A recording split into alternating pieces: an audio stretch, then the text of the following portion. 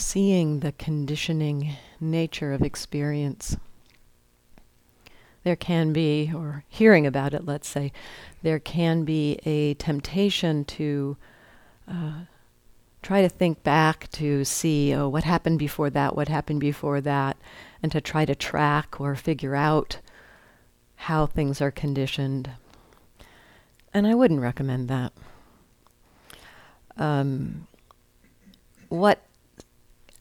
What seems to happen, hearing about the possibility of seeing this kind of conditioning, as the mindfulness gets more continuous, the possibility for seeing the conditioning becomes natural. And so the continuity of mindfulness, with this understanding that it's useful to see the conditioning, begins to be curious about that. And again, so it's a curiosity that is motivating the exploration and not a trying to figure out or do or track experience. So I just wanted to keep encouraging the simplicity. I'll probably say that over and over again because the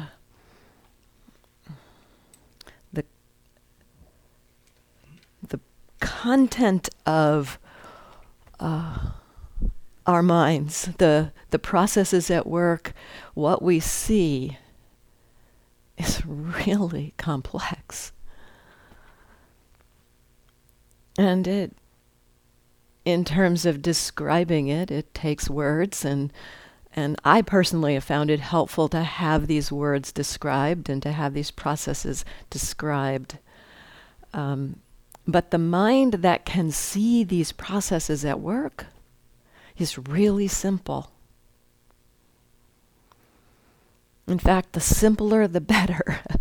The simpler, the less effort, the less doing, the more continuous the mindfulness gets and the less effort we actually need to be in the field of continuity, the more is revealed.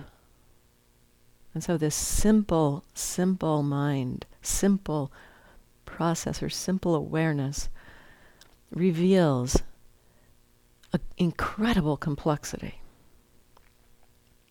Our minds are a phenomenal.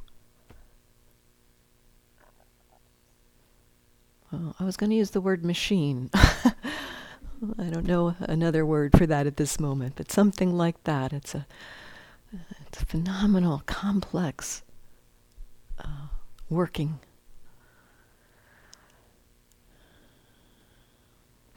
Looking at this conditioning process, starting this exploration of noticing the conditioning, is the exploration of one of the 5 aggregates, the aggregate of volitional formation. And I'll talk more explicitly about that this afternoon.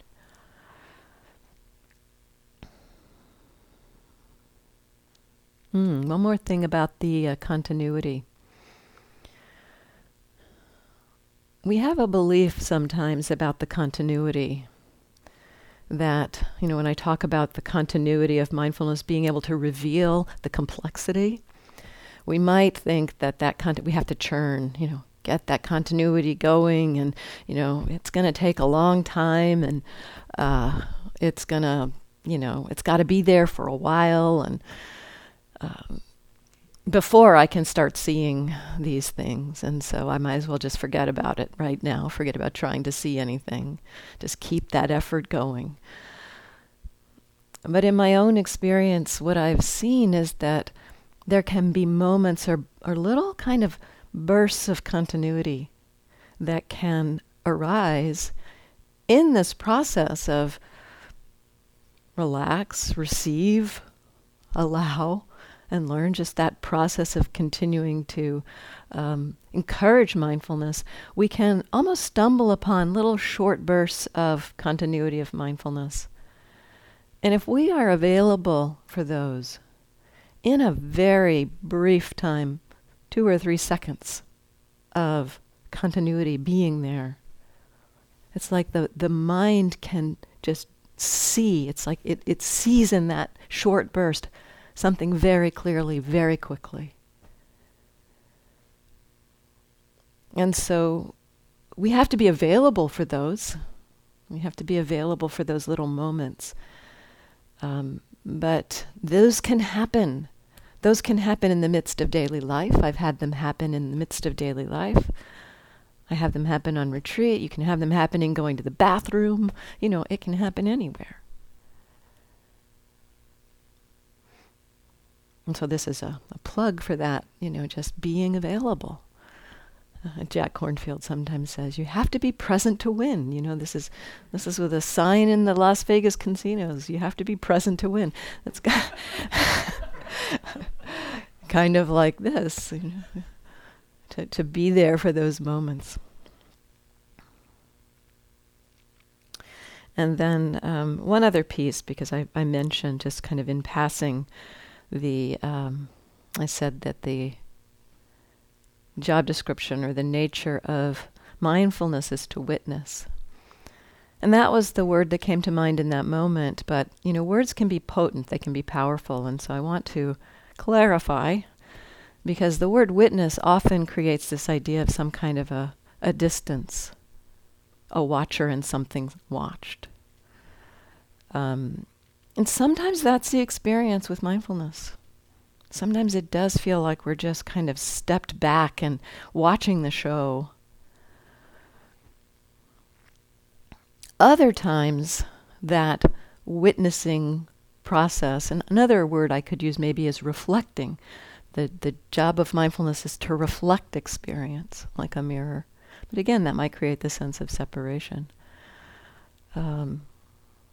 At other times, the way that mindfulness or that witnessing or that reflecting feels is as if you're right in the middle of the experience.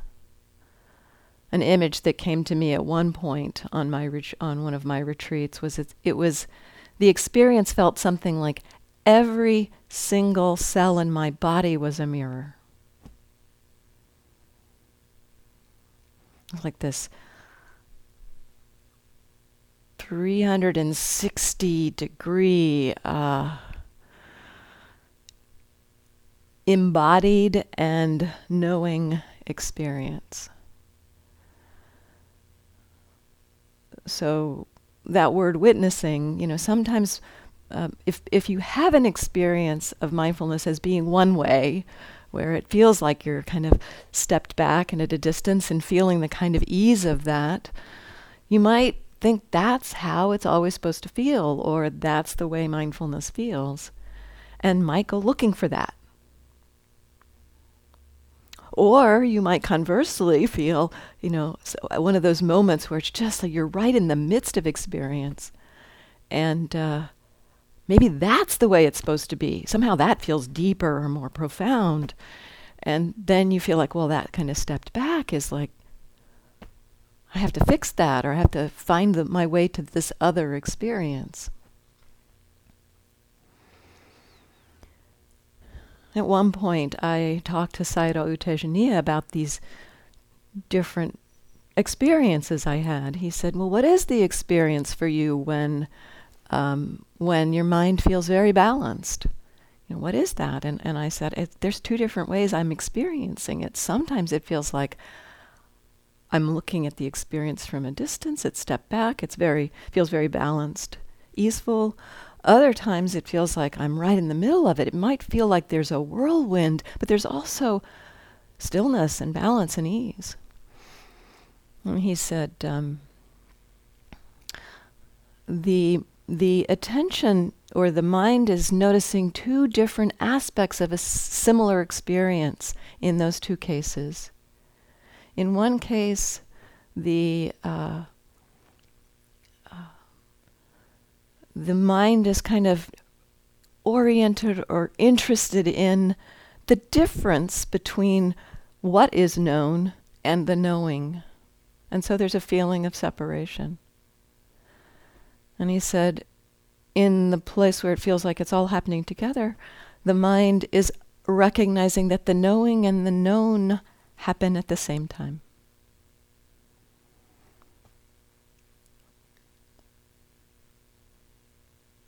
So it's a different, kind of looking at it from a different angle, a similar experience. And so again, the encouragement to just notice how it is for you. What is the experience for you? And as I mentioned last night from one of those questions, the possibility of a wordless being with, rather than a mind that is describing it to ourselves. Although, describing is a phenomenon that I think probably all of us have. It's a kind of a lower level of thought. The mind, I think I mentioned it the other day, the mind that just kind of is a kind of a narrator of our experience. And that narrator can be revealed as we practice. And sometimes people feel like, how can I stop that? Or what am I doing wrong? I'm thinking so many thoughts. If it's that kind of narrator experience, can be useful to just recognize, background chatter is happening or narrator is happening. And so there can be, there's the possibility of the wordless mindfulness, and sometimes what that wordless mindfulness reveals is the mind narrating its experience.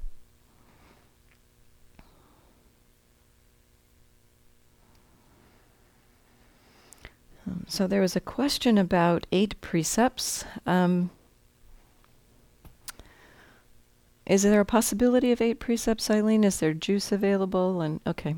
So if you are interested in 8 precepts, we'll put up a sign on the board for you to mark if you'd like to do 8 precepts. How many of you are interested in 8 precepts? Just curious. Several. Okay, great. So I'll put up the sign so that the kitchen mentor knows the quantities for the evening meal, essentially, and there will be some. Will it be in the yogi fridge, the juice? And okay, so the juice is there. It's in the door. Okay, and is there anything else available for 8 precepts? Okay, so there's some cheese and some chocolate for 8 precepts. It is certainly useful. It is not necessary. It can be useful. It depends on your system whether it's useful or not to do 8 precepts. It can simplify the evening. And I also find for myself when I eat less in the evening, I'm more alert. So it can enhance the alertness of the mind in the later hours of the day. It is not necessary, but if it is something that you'd like to explore, you are welcome to do that. Different cultures have different allowables in the evening. In Burma, it's pretty much just sugar you're allowed. So, hard candies and honey, and there's something called jaggery, which is a kind of a palm sugar, and I can't remember the name of this other thing. It's this mixture of oil and it's like ghee and honey, and so there's some allowables there, along with all pure juices, things like that. In Thailand, they include cheese and chocolate as allowables in the evening. My understanding is that those are allowables for health reasons rather than for hunger reasons. And so notice, if you are on 8 precepts, are you making a meal out of cheese and chocolate in the evening? So, I understand that they're kind of allowables for the digestive process. Chocolate tends to be a laxative and cheese tends to be a binder. So keep that in mind.